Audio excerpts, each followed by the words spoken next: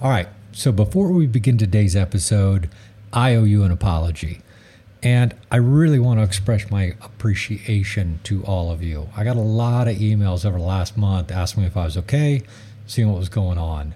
You know, I had just a variety of things stack up on me, both kind of physical with the move from and the relocation from San Diego out here to the Denver area, which has been spectacular, by the way.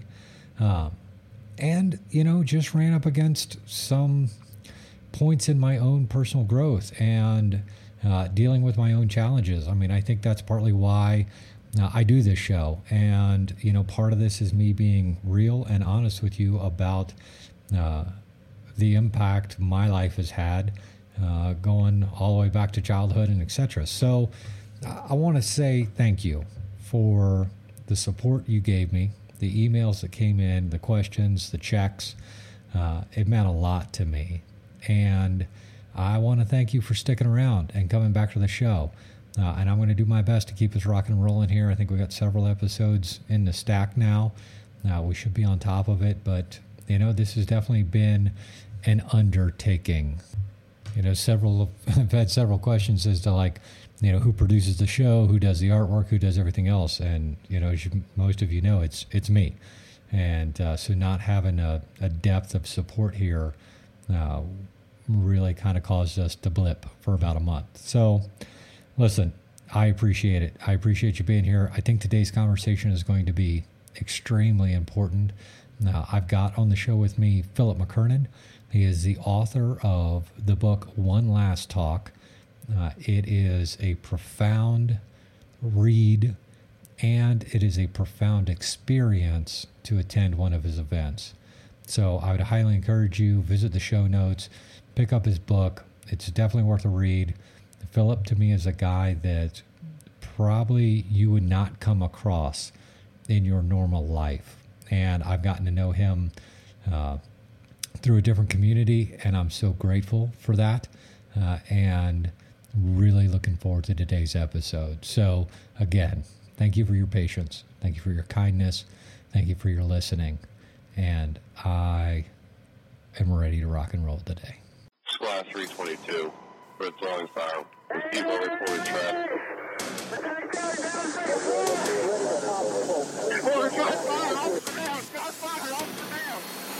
There's no doubt that the game has changed, and we are changing with it. Welcome to Season 2, because in this season, it is all about how we become and stay operational. How we're ready for every moment of our life on and off the job. I'm your host, Jeff Bandman. Thanks for joining me, and let's get down to it. This podcast is brought to you as a part of the Operational Mindset Foundation. Our mission is to mentally, physically, and emotionally prepare you for the challenges you're going to face on and off the job. It's funded through donations, sponsorships, and our work with departments across the U.S. Get involved with us by visiting opmindset.org. That's opmindset.org. There you can find out how to bring a new level of training to your department and how to help us expand the conversation. Now, let's fire up today's episode. All right, welcome back to Mindset Radio. I'm your host, Jeff Bandman. With me today, very special guest. We've been waiting for a few months to get this podcast scheduled. Philip McKernan. Phil, thank you for joining me today. I am so thankful you're with us. Yeah, I mean, actually, likewise, it's such a wonderful thing to be invited on. I appreciate you asking me. Yeah, I mean, and you know, we kind of been running in the same circles for a little bit. We haven't had a whole lot of time to actually get to know each other.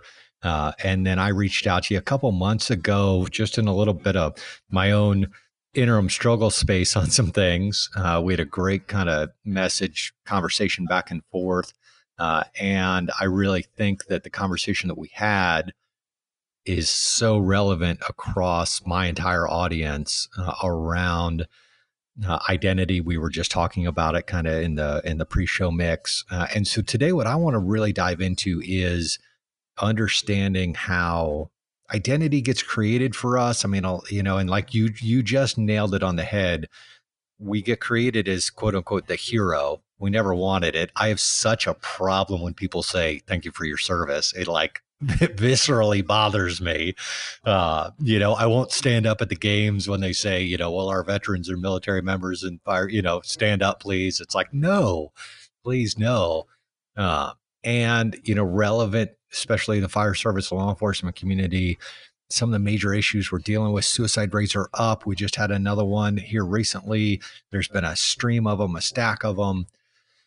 And I just want to have a straight conversation. That's what I love about you, because I feel like we can just have a real, straight, authentic conversation. It's not wrapped up in a lot of stuff. And you've been able to work with sports teams and entrepreneurs and business leaders and just a vast array, to really get some clarity around some stuff. So that's where I'd like to point the conversation today, if that's all right with you. Absolutely. Well, on a very basic level, I don't think many heroes ask for help. I just don't think it's set up in society for that. And, heroes, have to be, too busy saving everybody else's life. And often the person that suffers the most is themselves. And then obviously everything and everyone that's on the peripheral of their individual lives.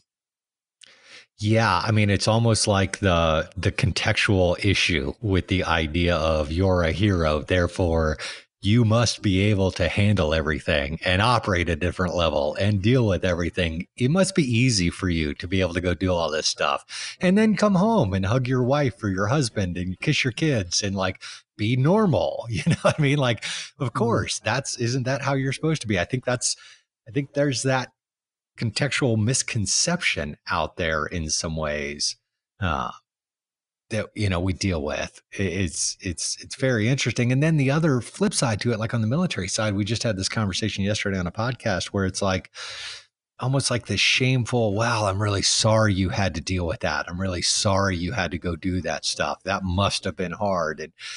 And so it's like this pendulum swing for us, when I don't think either of those ring true. Does that make sense? At least for me. I mean, and, speaking for a lot of the guys I know, a lot of the people in the audience, I feel like society sits at like two bookends, and we're somewhere in the middle. Like, we can't like going to war. We can't like doing these things, but yet we do. And so I think it rips at our own sense of identity in a lot of ways.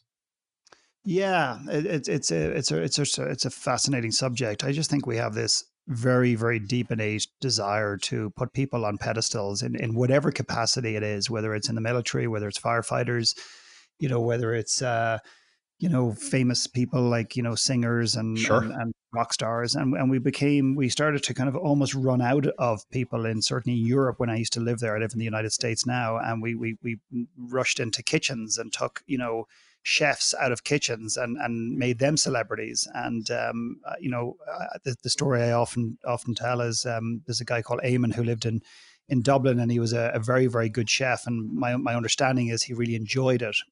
Before you know it, he's been kind of put in papers and newspapers and TV, and suddenly he begins to believe he's something that he's not, and he starts to move away from the very thing that he set out to do, which was simply cook food and create a place for people to come and enjoy food and connect.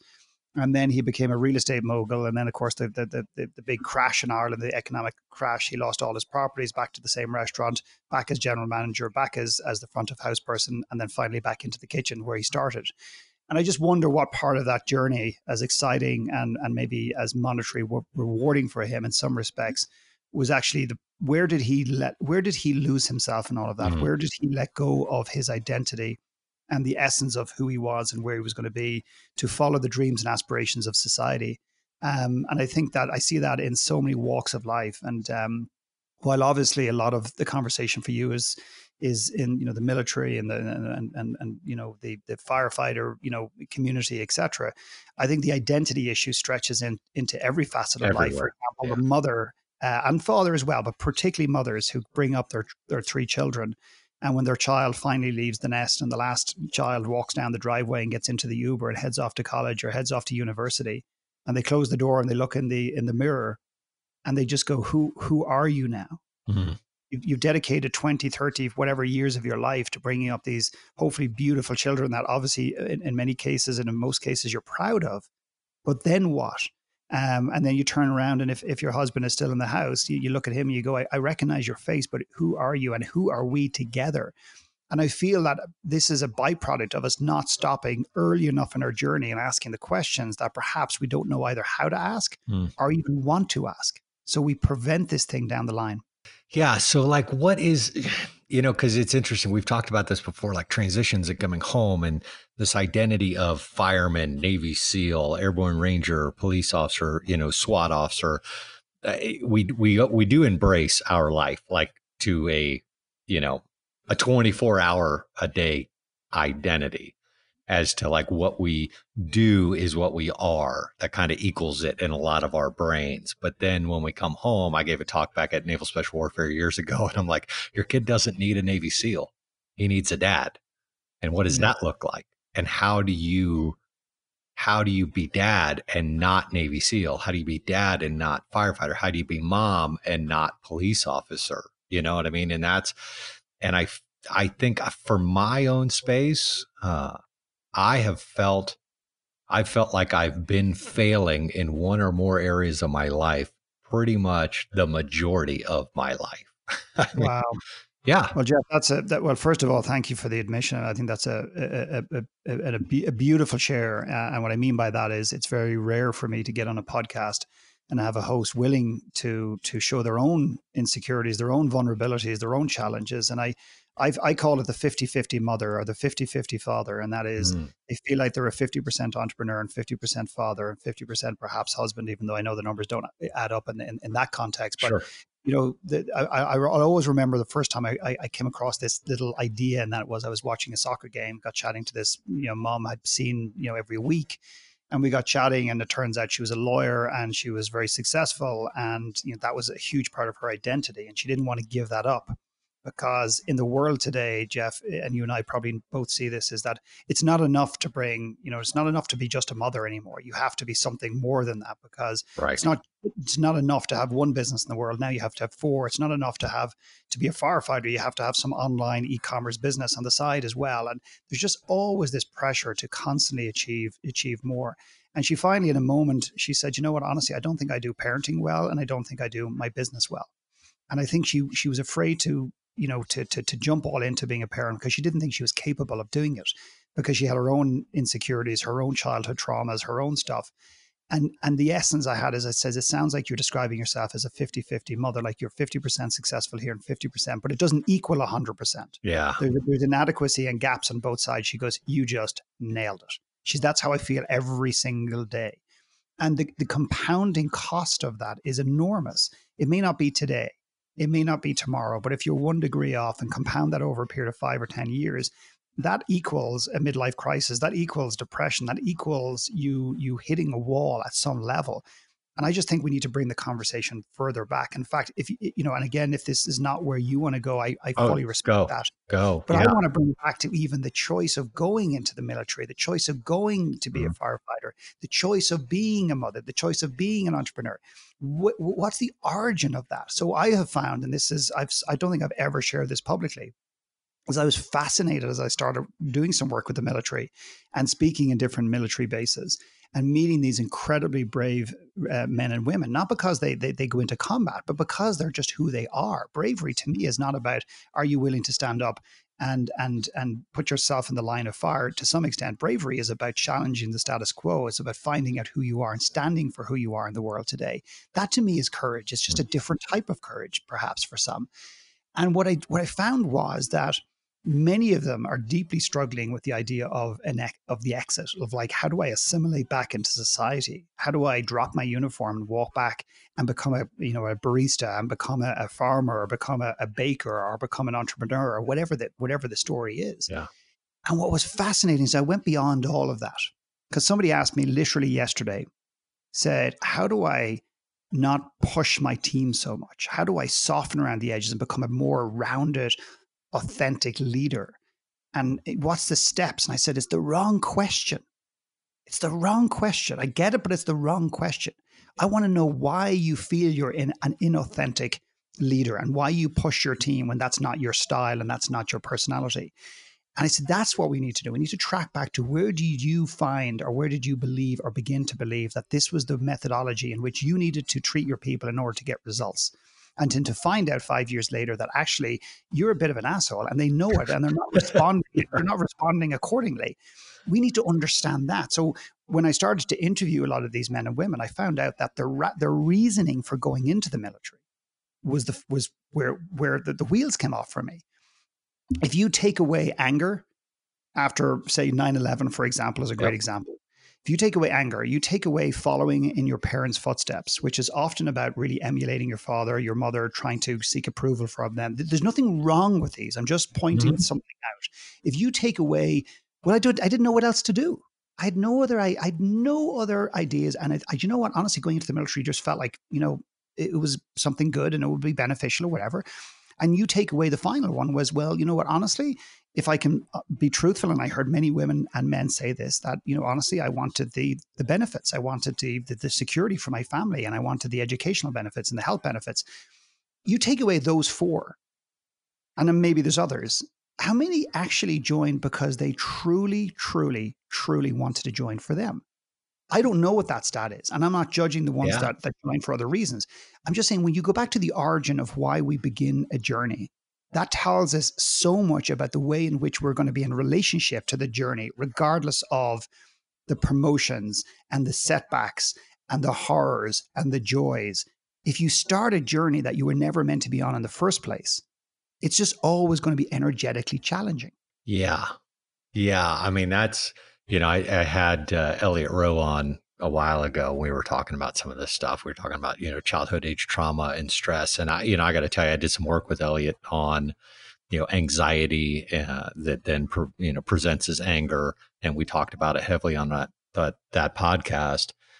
It's interesting that you brought some of that stuff up, because I actually felt like after my session with Elliot, when I was able to kind of release everything and thank the part of me that has kept me alive for 30 years doing crazy shit around the world, and say, I don't really need you anymore. I felt in that instant, I kind of looked around and I was like, I would be a great friggin' operator right now, like free of all these. Like, I thought I needed to carry this anger and anxiety, and like I had to put myself in this higher state of being kind of this more wound individual in order to be effective in what I was doing. And then when I was actually able to release it, I found it's like, man, bringing some calmness to the table, not having that, I'd be free to engage and operate at just a whole different level. It's a very interesting dynamic. And somebody just said, I was giving a talk in Nashville, one of the firemen just said, he goes, we're great at eating our own. And really that goes across the fire service, military, law enforcement community, any of these worlds. We are phenomenal at eating our own up. You know what I mean? If you expose yourself, if you become vulnerable, if you say, hey guys, I'm not on my game today. It's like, it's not a great environment to really free yourself up a little bit. Like by page 45 of your book, I was in tears, right? If I was sitting in the firehouse doing that, guys would be like, what are you doing? That's fascinating, because I worked with 2 Olympic athletes a number of years ago, and I could just feel this unspoken energy. And I just turned around to them and I said, after the Olympic Games, what's next? And they said, we don't talk about that. Yeah. And I said, well, tough shit, because we're talking about it now, guys. And one of them said, well, we don't see the point in talking about it. I said, yeah, I hear your point, but my question still stands. What are you going to do after the Olympic Games?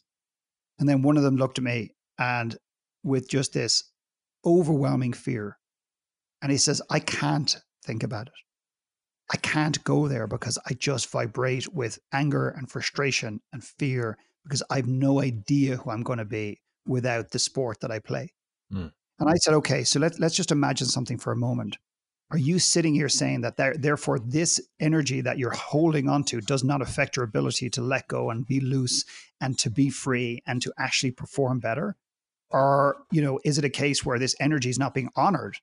These questions are not being talked about because there's a fear that it will take your eye off the ball.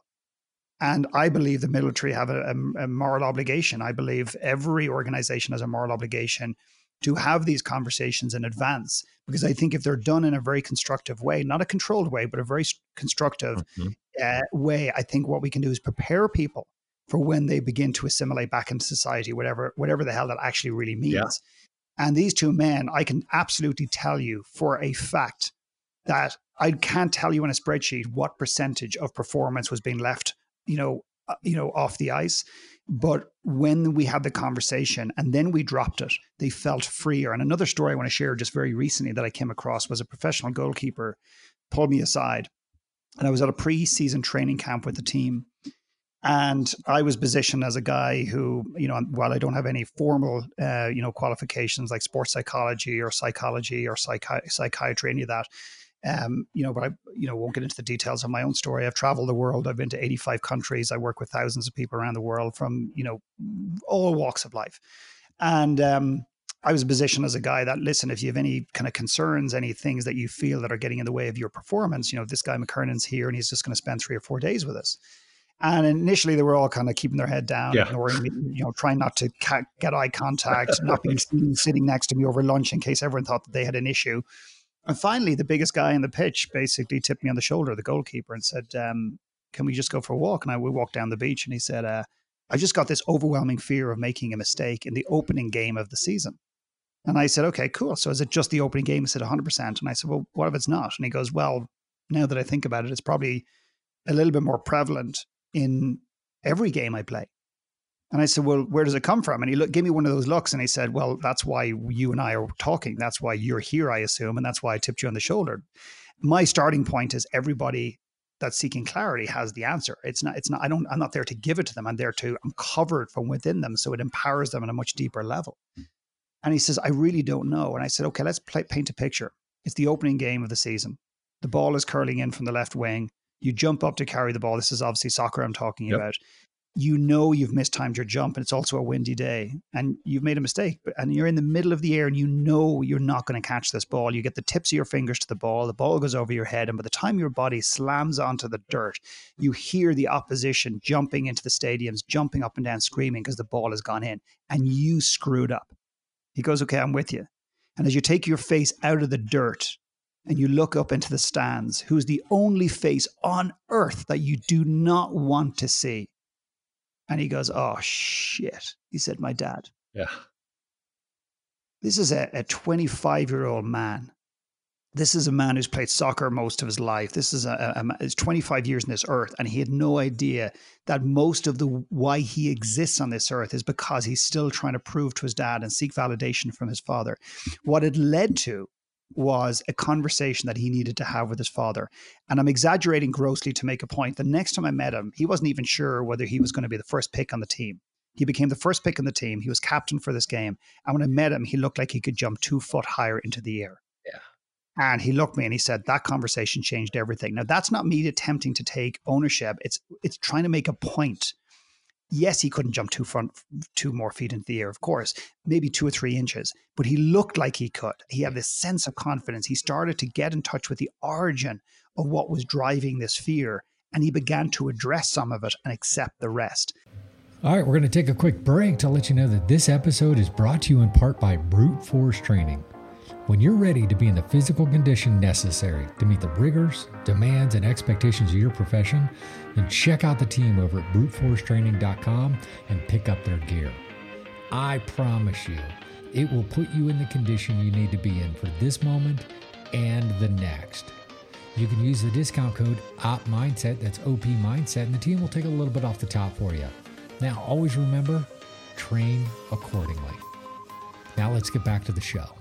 Phil, so we were talking about the goalkeeper, talking about him, the next time we saw him, he looked like he could jump, 2 feet higher, and the discovery around really that at 25, the underlying issue was trying to be worthy, for his dad, or trying to be, find his relationship with his father, if I said that correctly. Yeah. And there's nothing, again, I think sometimes when you share these stories, people say, well, what's wrong with that? There's nothing wrong with it. It's just like, It's just a driving force that he was unaware of. He thought he was playing soccer and pursuing his career for himself, when in actual fact, a lot of his drive was actually doing it for somebody else. The challenge when that happens is you tend to climb the wrong mountain. You tend to pursue something that you think your parents want, you think society wants for you. You think the people around want for you. And when you're not clear about your real why, the thing that really truly motivates you at your core, it can lead you to make decisions that don't ultimately serve you. I mean, there's a lot of science around, I have this in the front of my website that 90% of people die with regret. I actually think it's inaccurate. I think it's 95% of people die with regret. Yeah. And I think 90% of people live every day with regret. The study did not ever say 90% of stupid people die with regret.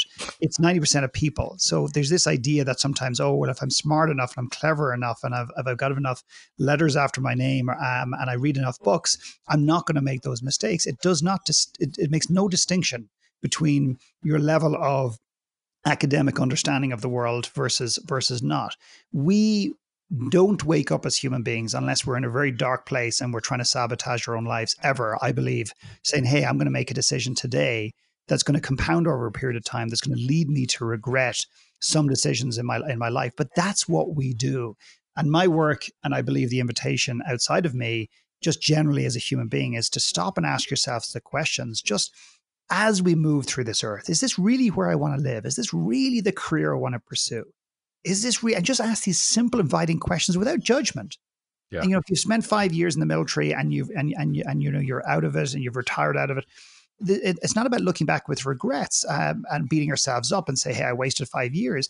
It's just saying, hey, maybe those 5 years, maybe you overstayed, maybe it wasn't your journey, but how do we use that time effectively to now build the next mountain, build the next path, and make sure that we don't repeat history? Yeah, because I think a lot of, it would have been very easy for me to stay in the military. They were hammering on me. I had great re-enlistment options. But even at that point in my life, there was an uncomfortableness with the idea of staying in. Like there was something for me pulling me kind of to the next thing for me. And so, people ask me all the time, do you regret getting out? No, I don't regret getting out, because then that led me to work for the agency. And so I got to spend, a decade with CIA and got to do phenomenal things where I actually felt like my personal contribution and value aligned with what I was doing for work as well. So, I do, but I know guys that have spent 20, 25 years and they're just, chugging it out because I'm going to get to retirement, or I'm going to do this, or I'm going to do that. And, those things do break down over time. It's a pretty prevalent issue, and the fear of, well, what would be next? Like you said around the Olympiads. Okay, great. What's next? I don't even want to have that conversation of what's next. Yeah, I think that scares a lot of people. And I would respectfully say, and this drives people nuts, and people get angry when I say this often, is that exactly. I think if you're not stirring something inside of somebody, I think, we're not asking the right questions. I think at the end of the day, and I absolutely believe this to my core, Jeff, and I'm almost going to put myself out of a job here in a way, but great, is that the clarity we seek, we already have. And I hear way too many people telling me that, I would leave my job if I knew what was next. I would leave living in the city I don't want to live in if I knew where I wanted to live, etc. And I find that it's a great way of not having to change. It's a great way to not necessarily have to face the thing that scares us the most, and that is living the greatest expression of who we are, because it's always easier in the end of the day to fail doing something that we never really wanted to do for ourselves. And what's really intriguing me, acceleratingly, exciting me over the last 6 or 8 months, is this notion of, let's just use a book analogy that, I think we all have an idea of a book that we think might sell, like the world might want. And then I do believe that we have a book in our back pocket that actually, honestly, we're scared to write. The book that actually we think that would be ridiculed. And what I find is that the book in your back pocket, the idea in your back pocket, will change the world for you and will actually make humanity better. We call it one last startup. If you had to create one last business, and one last business only, is the app that you want to build to sell to Google for like $10 million or $1 billion, is that the business you would build? Or is it the idea in your back pocket that you're afraid to bring out? I find that sometimes it's not what we're doing today, Jeff. It's not even what we're thinking of doing tomorrow. It's what lies beyond both of those is the greatest authentic expression of who we are. But we're afraid to name it because it means that we have to put ourselves on the line. The SER for ridicule, for acceptance, and rejection. Yeah, I'm almost a little bit in tears right now. I mean, because Phil, what you don't know is after MMT last year, it was a massive catalyst for me in a lot of ways, because I believe I was violating kind of what I was put on this earth to do and be. I was going down this other trajectory and had some great counsel. And that's why, this year, the podcast, the foundation, right, that is focusing on early training, early conversations, and getting support out at the earliest point. I had to really step back into a community that's full of judgment, that's scary. And I'd be willing to hang myself out there. And like this podcast and the programming, this conversation is going to work unless somebody's going to step into it and go, listen, for 30 years of my life, the thought of suicide has rung around the back of my head. There's been 3 moments where I've actually been actively, in that space and in that time. We just packed up and moved from San Diego to Denver, and I've had to restructure, the time with my girls because they're going to stay in San Diego. But I had to really look at that and go, if I don't do this, I'm going to be in that full state of regret, because I'm not having a relationship with my children that I want, because I'm so inundated by having to figure out how to live day in and day out there. Yeah, I mean, this has been a journey for me this year of like stepping out into things that I think we don't do. And especially in these communities, when I started my talk 2 weeks ago in Nashville, I lay it out whenever I talk to cops, firemen. I say, listen, there's one rule here, and you're going to have to set your judgment down to be in this room for the next hour, 2 hours, 3 hours, whatever it is. And if you can't do that, then you just might as well leave.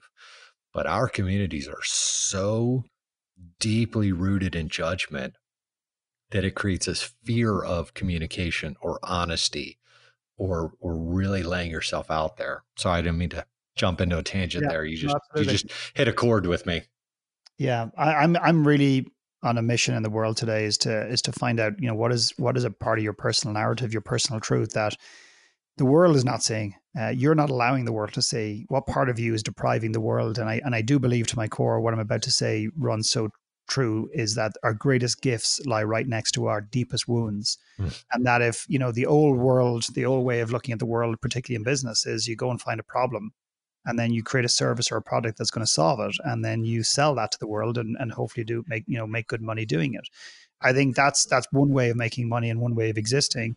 The people I want to work with are the people who go, hey, I want to find a pain point that I myself experienced and lived through and didn't have the support around me to help me with it. I want to identify that what that is, and I want to go and help humanity solve that. Whether it's 1 or 1 million people, I don't really care. As long as you're looking at life through the lens of contribution in a way that is a reflection of the pain you yourself experienced. What happens is you bring, your talent and then you layer it over with your gift. And I think that's an unstoppable force. And that's the difference between passion and excitement. Often we start businesses or we head into careers and we're excited. Excitement always runs out. Yeah. Always runs out, but passion never does. And I think if you can align who you are to what you're doing, I think then that is a really powerful, poignant and potent force that I think really amplifies you in the world and allows the world to amplify itself. Yeah. I mean, even just to embrace being a firefighter, being a police officer, being a service member across any of the branches, right? Just to be like, hey, I'm here because this is like who I am to my core. And I have the opportunity when I put on a uniform or step into my service each day, to really care for my community or my country, to protect the people around me, and I can do that without like then the heroism of it, right? The extra of it. And I think when I can operate that state, then that also lets me come home and almost carry that same level of personal commitment into my family or into my friends and into my community away from the job. And that helps me maintain this identity of who I am, committed at a core point. And if I'm a fireman today or a cop tomorrow or a service member next week, that is just a role I'm playing for a period in time. But this piece of identity, I think, is, where links break down. Yeah, and there's two things on that, Jeff. I think one is, how do we bring that home? And you and I talked about that before we went on air. How do we bring ourselves home? And that was we didn't get into the details of it, but one of the challenges is that we have this idea of work-life, balance out in the world, and I have a bit of an issue with it, because I think it almost implies that when you pull up in the driveway, that you change your state and walk into your house. I'm not asking you to bring back the gory details of perhaps an accident that you came across that day, or some sort of engagement that ended up in violence. I'm not asking you to come back and download that in your kids, your family, etc. But not to adjust who you are in the car, in the driveway, massively to become suddenly dad or mom 2 minutes later, and then jump back in the car the following day and oscillate back into this role. Who I am is who I am. I show up. There's no work-life balance in my life. If I got my fist on my right hand and my left hand is open, and I put my fist into my hand and I close it over, there's just Philip McKernan. There's just one me. That's it. All good, bad, or different. I'm not the coach on a Monday morning and dad on a Saturday night. There's just this one. And I used to be in careers my entire life where I thought I needed to separate the two, which was exhausting. It was actually exhausting. And the way I look at it is that, if you can commit wholeheartedly to who you are and what you do without being over attached, because that's really what I'm talking about here. It's our attachment is the problem. It's like somebody said to me one day, I want to write a book, and I want some advice, because I've just been approached by one of the biggest authors in this industry to co-author with them. This is like the opportunity of a lifetime, McKernan. What do you think? The reason they were asking me, and not even seeking permission, but asking, because they knew deep down there was a question mark. And I said, you trust this person? No, sorry. The first question I asked was, how badly do you want to write a book? And they said 12 out of 10. And I said, well, you want it too badly. And she goes, what are you talking about? She says, does that not show commitment? I said, no, that shows attachment. That shows an over need for you to be a writer. So what'll happen is you will end up making decisions to write a book with somebody that you don't trust in order to get your name on a book, in order to achieve your goal. And ultimately you'll end up regretting that. And she just goes, oh shit, screw you. She was like annoyed with me, but she knew that this person was not the right alignment. She let go of the opportunity. 6 months later, woke up, wrote her book in 6 weeks, and it became #1 in Amazon, in the entire portfolio of Amazon, not just one little sub niche within Amazon. And not that there's anything wrong with that. So the point is that we often get very attached to becoming a hero. We get attached to certain roles. And I think it's wonderful to commit to something. Be the goalkeeper for the next 5 years and commit to that. But don't over-identify with it, because you could be a painter in 5 years. You could be a musician. You could be a farmer. You could be an entrepreneur. You could be something else. Just don't get too attached. It's like I often see in the world of intimate relationships, is people get attached to this idea that if they're single, they're not going to be happy. And therefore, they have to have somebody by their side in order to journey and navigate this world. When you have such an attachment, I promise you, you will ignore the red flags on the peripheral. You will marry somebody that you think is the right person, to ultimately find out that you did it for the wrong reasons. Yeah, it's the same principle.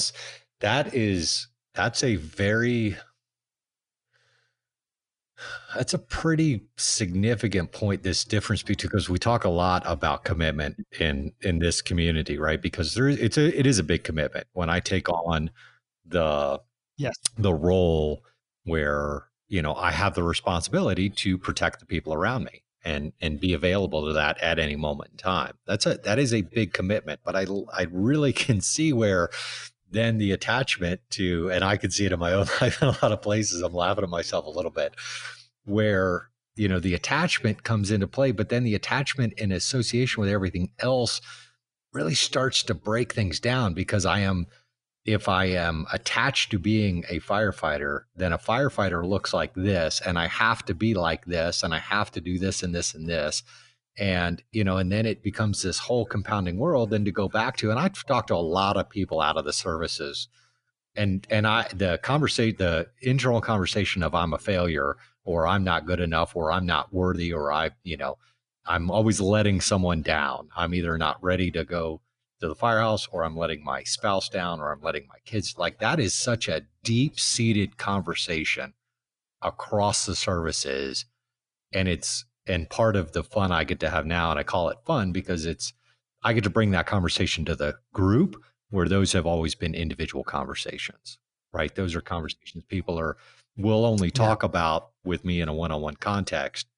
And, now it's time to have that conversation as a squad, as a team, as a group, as an organization, because those are, I've been in it, and I've looked at people looking left and right, like going, am I the only one? And clearly I'm not. Yeah.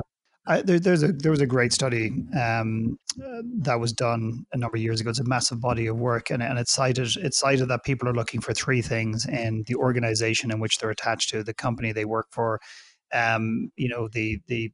whatever segment of the work, the working force you're in. And it was that people are yearning three things: to be competent at what they do, to feel like they're good at what they do, to feel authentic in their own lives, and to feel connected to themselves and other people. And I just thought that was fascinating. It didn't say, hey, they want health benefits. I think there's a point where we need a certain amount of kind of security or income. We need to know that our families are going to be safe, et cetera, et cetera. Beyond that, I think ultimately we're yearning different things. And what we have found over the last number of years is we've created a concept called team deepening, because we think team building is a little bit old fashioned. And we're looking for ways to deeply connect. Because if you think about connection, you think about a firefighter, you think about somebody in the military, in many cases, and correct me if I'm wrong, Jeff, that it's not just something you go and do for 3, 4, 5, 6, 7, 8 hours a day. This is often people's entire working space, and their personal social lives are also tied in around the peripheral of this. So often people's, we used to live certainly in Europe, and it used to be just this, there's these countries made up of these little villages and those communities and everything else. But today the world has shifted. In many cases, people are going to work, they come back, they watch a movie or something on Netflix, have dinner, fall into bed, and go back out and share another 8 hours or 10 hours that day with a community of people. And they're yearning to connect with these people, but they just don't know how. And what we're finding is by providing an opportunity for people to be vulnerable in a very safe environment through One Last Talk, which is a book I wrote, is actually when people are sharing the deepest part of their personal narrative and truth, whether they feel suicidal, they feel depressed, they this is part of their story that they're ashamed of or whatever, is that it unifies people at a very deep human level. And I do find that there's almost a fear of bringing that into the military, or a fear of bringing that into, and I've talked to firefighters, and I've talked to military personnel. We've actually delivered this into a prison of all places and got permission to record all the talks, etc. And it was just unlike anything I've experienced in my life. But there's almost this hesitation that if we bring a vulnerable conversation, which is ultimately a human conversation, into a group of heroes, that they will soften around the edges and therefore not be as effective as they could be. But I think if we don't do it, we're starving them of humanity. We're starving of them of this opportunity to connect with themselves and other people, and therefore allow themselves to identify more with the roles they take on and go out into the world and to protect other people and protect themselves. Am I making any sense? Phil, you're spot on with it. I mean, it is crazy that we don't have the conversations like this in these communities, because it is perceived. It's perceived as weakness, as potential vulnerabilities, as, there is a context that's crafted that you must be this way, hard, this, that, in order to execute a mission, or to go out and shoot somebody in the face, right? I mean, that's a reality of our world. And what I have found, the polar opposite is actually true. You know what I mean? It is exactly. It is completely different. There is not it's like, I need you to be, there's the perception that you have to be not a human being in order to be effective in certain roles. You have to shut down all your humanity, all your feelings, which you can't do. So, you're trying to shove them down, and then they're creating resistance. It's a lot of times why, an officer will fail to press the trigger when they should, right? There's too much conflict that occurs. And to me, having these conversations, doing these things, exposing myself, like talking about really what's going on in my brain, actually frees me up in a way that I can make the decision I need to make in that moment in time in the context that it needs to be made. Because there's nothing wrong with engaging the enemy. There's nothing wrong with doing what it is I need to do in the role that I've taken on. But it's this conflict that constantly occurs because I'm not freed up enough to say, hey, I'm struggling here with some things. Yeah, it's the way. I mean, if you think about it, let's use an obnoxious example. Let's just say you're working in a fire station, you're working on a military base, you're working in an office, and you've got an asshole in the office. And what I mean by that is you just got somebody that no one really likes, and he always pushes your buttons, or she always pushes your buttons, and they're just really obnoxious, and they're cold, and they just seem to be out to get you and piss you off, and whatever it happens to be. Is that, and there's been lots of assholes in my life, and I'm sure I've been an asshole to many people in my life. But what I've realized over the last number of years, and I've known this intellectually, but now emotionally really understanding, is when you understand their story, you realize why they are the way they are. They weren't born an asshole. They become a very defensive person because they're hurt. They want to push you away because they don't feel deserving of your friendship. They want to push you away because they don't know how to connect. They want to push you away because they've been hurt by so many human beings before. They can't allow you to get close to them. And by bringing a vulnerable conversation into an environment like that allows you to go beyond the assholeness of somebody and see them for a human being. And I'm literally not exaggerating, Jeff, when I say that we have brought teams together through this work where they turn around and go, Jesus, John, who's in accounting, I always thought you were an asshole. I love this guy. Where's this guy been for the last 5 years? And then they hug and embrace. And before you know it, the guy who's an accountant who's been difficult suddenly feels a part of something he never imagined he could, and vice versa. I was in the Pentagon about 3 years ago, and I was invited to a meeting, and I'll never forget it. There was this massive, probably the biggest boardroom I've ever seen in my life, the biggest boardroom, about 25 people around it. And finally, they were talking about this military, quote unquote, issue. About 22, I think was the stat at the time, military a day committing suicide, which does not account for the many who are, either addicted or depressed or on various types of, medicines and whatever to kind of enable or allow them to live day by day. And they were talking about this military issue. And I raised my hand. I said, well, with respect, I don't think it's a military issue. I think if it's looked upon as a military issue, I think we're missing the point. I think it's a human identity crisis, which you and I talked about. And I think it's even worse, excuse me, for military personnel who not just has to eventually leave the military. They've got to zip down or button down the uniform. They have to take it off, drop it into the laundry basket for the last time, give it back to the military, or put it in their closet and close the door. So they don't just lose what they've done, which is a reflection of who they are, because that's part of the problem. They lose this hero status in society. I said the mothers who wave goodbye to their children is the same principle. Fathers and mothers who sell their businesses or retire from the post office or the postal service, it's exactly the same principle. And I remember offering this, and they looked at me, the general or whoever's at the top of the table, who goes, okay, anyone else want to make a comment? And they just couldn't even allow the conversation to exist. And as we parted the meeting, there was a lady sitting just behind this, I think he was a general, and she had lots of badges and decorations, and excuse me if I don't know the terminology. And she walked up to me afterwards, and she looked over her right shoulder to make sure no one was around. She looked over her left shoulder. She leaned forward and she started crying, and she says, my husband is at home in a basement, and all he does every day for 8 hours a day is play computer games. What you're talking about is absolutely 100% bang on, but no one in the Pentagon is having the conversation. No one is having the conversation. No one wants to have the conversation because they're scared it will actually deprive or take away from the overall quote unquote mission that we're on to whatever. And I think it's the complete, you and I are in 110% agreement that it is the opposite. By bringing these human conversations to the table, you allow people to commit at a deeper level beyond even what they think they're capable of. It unifies people. It brings people closer. It deepens relationships, deepens this sense of community, tribe, family. So when you do go out into combat, when you do go out to put out a fire, when you do go out to build a business, when you do go out to build a family, you feel connected and supported by everybody around you because they understand you because you're human as they are. Yeah. Yeah. I mean, it really,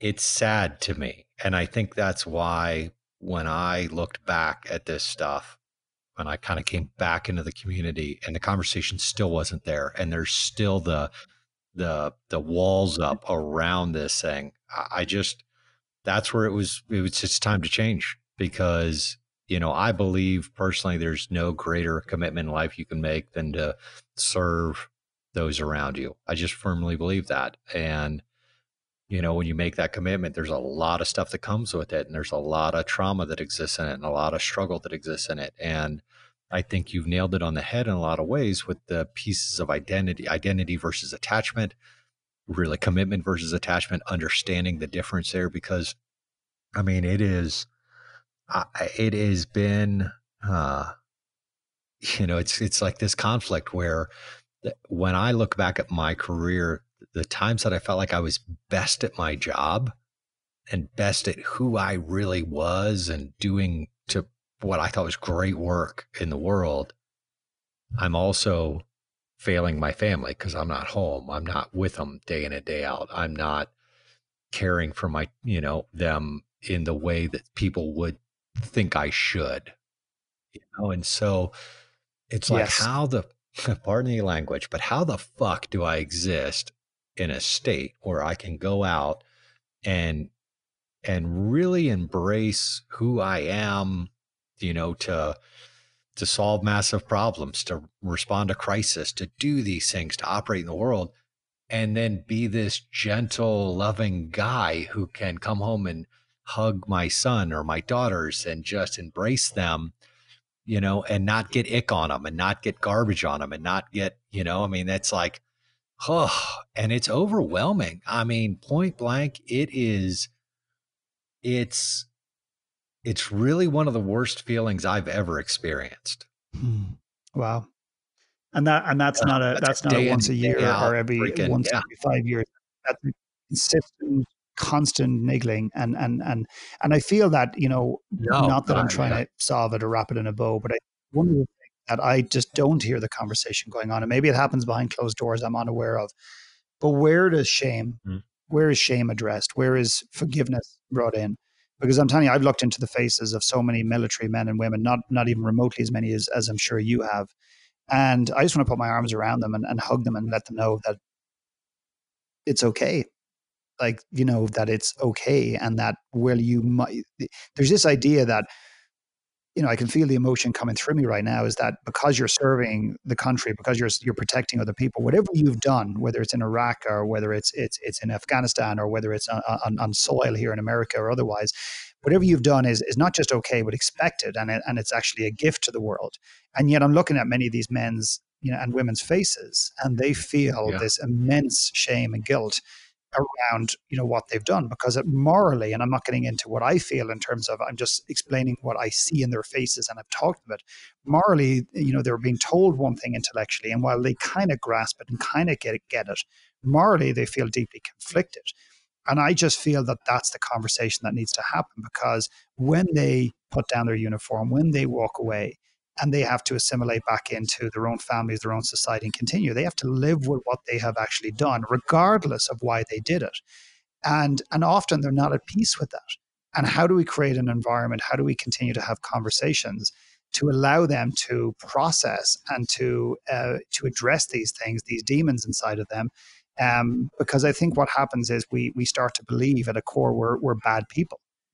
We walk around looking at a lot of the military that I've worked, they look guilty. They walk around with this guilty, sheepish, kind of almost undeserving sense, because they feel that they've betrayed their family when they spend 5 years in service, or vice versa.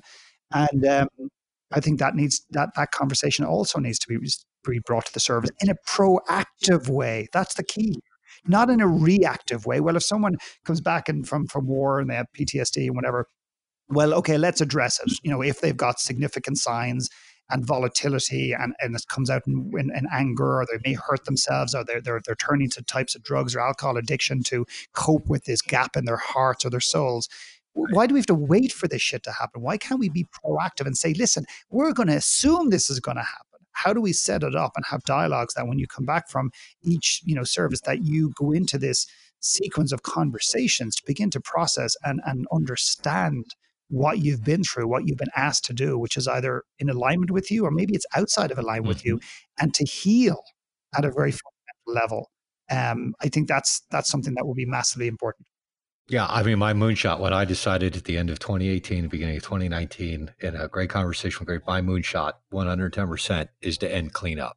I firmly believe that if we have conversations like this early on, that if we lay the foundation for freedom of sharing, a freedom of expression, freedom of understanding that you are at your core a human being, and by the way, because you're human, you come with these things. They don't get shut off. You weren't born without them.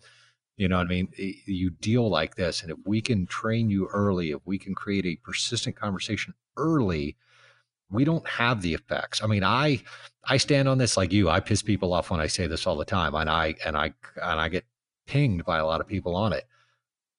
I firmly believe that PTSD is like 1% of the greater issue we're dealing with. Now, everybody's lumped every struggle, every issue, everything coming back from into a PTSD box, because now I can pill it or drug it or you know what I mean?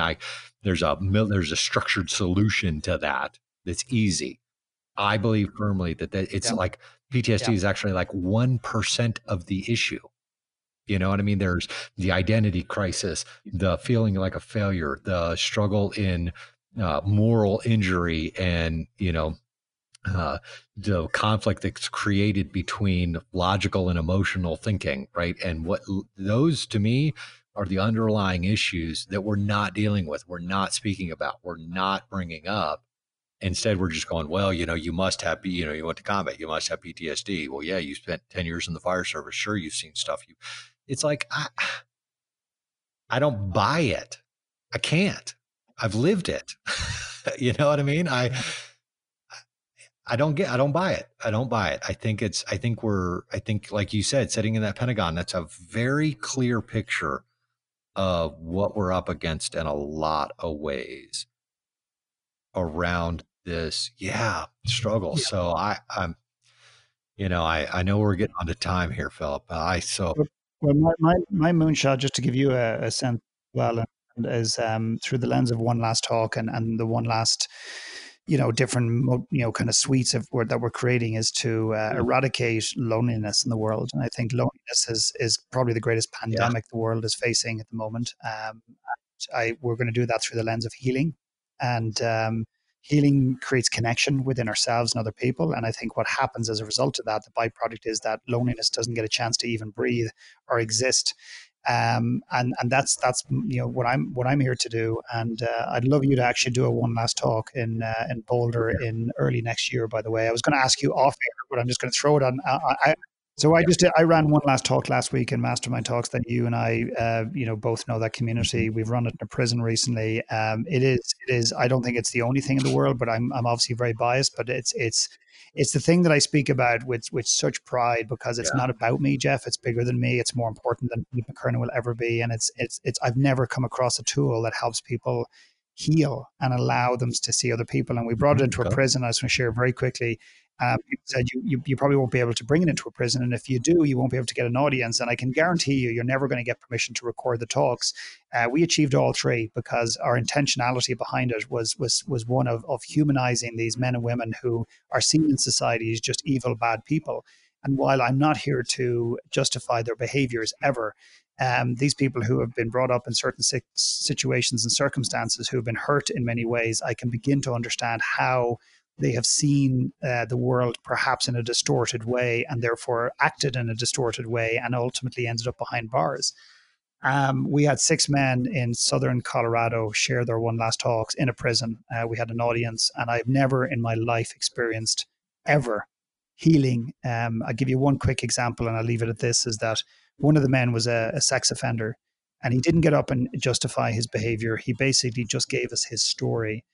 And I've never been more stretched at such a deep human level in my life. I mean, it stretched every part of my essence because of my judgments and my prejudice and everything else.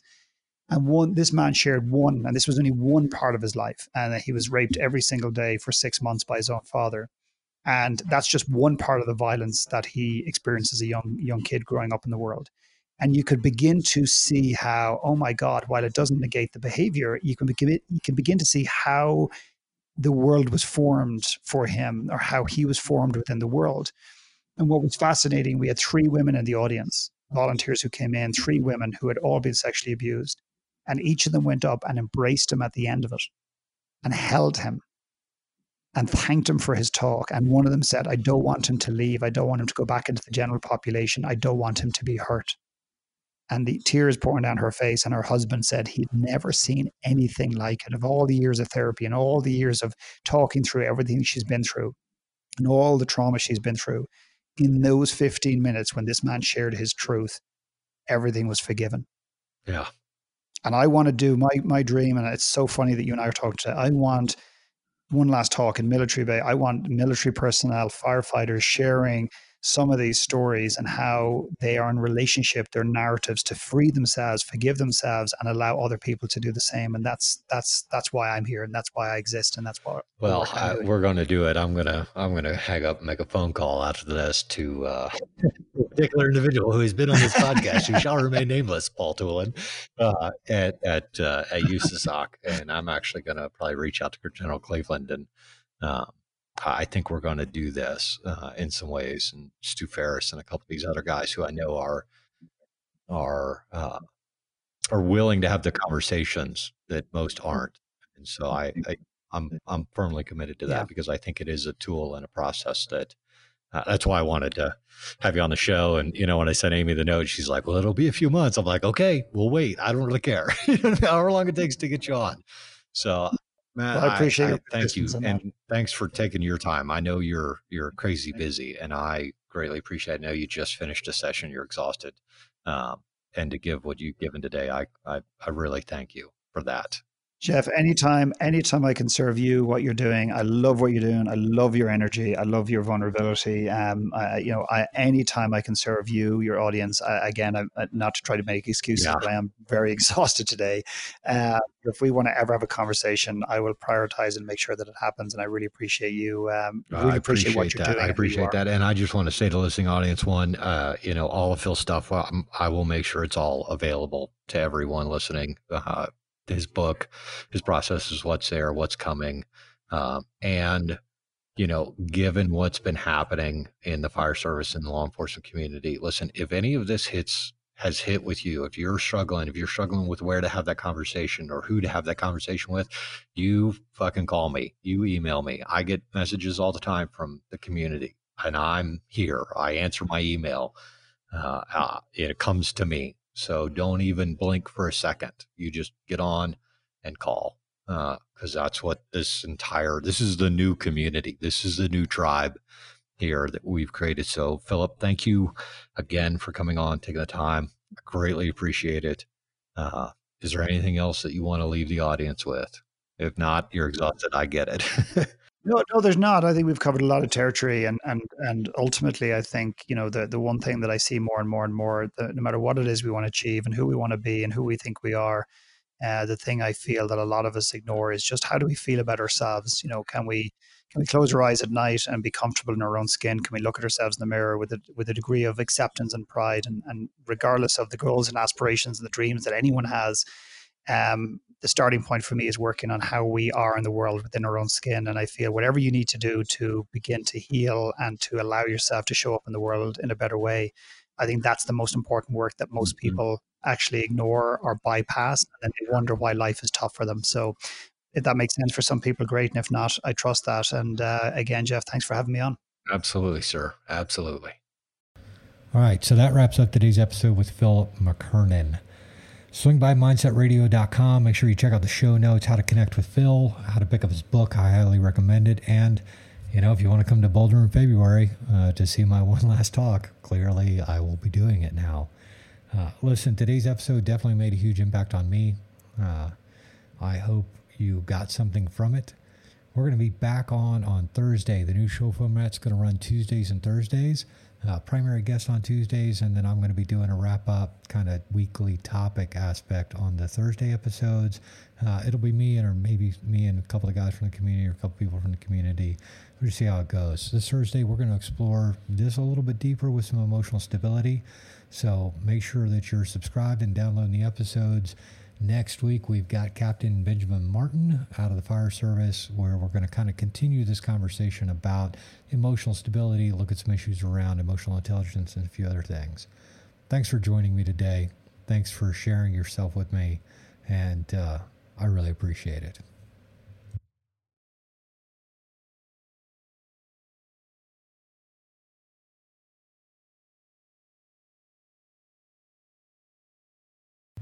I've had several questions as to who produces the show, who does the artwork, who does everything else. And, as most of you know, it's me. And so not having a depth of support here really kind of caused us to blip for about a month. So listen, I appreciate it. I appreciate you being here. I think today's conversation is going to be extremely important. Now, I've got on the show with me Philip McKernan. He is the author of the book One Last Talk. It is a profound read, and it is a profound experience to attend one of his events. So I would highly encourage you, visit the show notes, pick up his book. It's definitely worth a read. Philip, to me, is a guy that probably you would not come across in your normal life. And I've gotten to know him through a different community, and I'm so grateful for that, and really looking forward to today's episode. So again, thank you for your patience. Thank you for your kindness. Thank you for your listening. And I am ready to rock and roll today. Thanks so much for listening. Today's show was brought to you in part by the Primed Mind app. I've gotten to know Elliot Rowe for some time now, and using his app has been a huge game changer for me. It brings together a perfect set of guided meditations that really keep you in the game, whether it's sleep, performance, workouts, resiliency, or making those critical transitions between home and work. The Prime Mind app is my go-to source for putting me in the mental and emotional condition necessary to deal with whatever comes my way. Check it out at mindsetradio.com/primedmind. That's PRIMEDMIND. Download it and check out what Elliot has to offer. Remember, this podcast is only available through your continued support through donations to the Operational Mindset Foundation at opmindset.org and through your engagement with our sponsors. So stop by mindsetradio.com for all the show notes from today's episode and show some love to all of our sponsors by visiting mindset.com/sponsors. As always, feel free to drop me a note with your thoughts about today's episode or join us on Facebook in the Mindset Radio Facebook group. You could follow us on Instagram at Mindset Radio or over at Twitter at Mindset_radio. That's Mindset_radio over on Twitter. Thanks again for listening, and I'm looking forward to next time. Until then, stay safe and stay operational, my friends.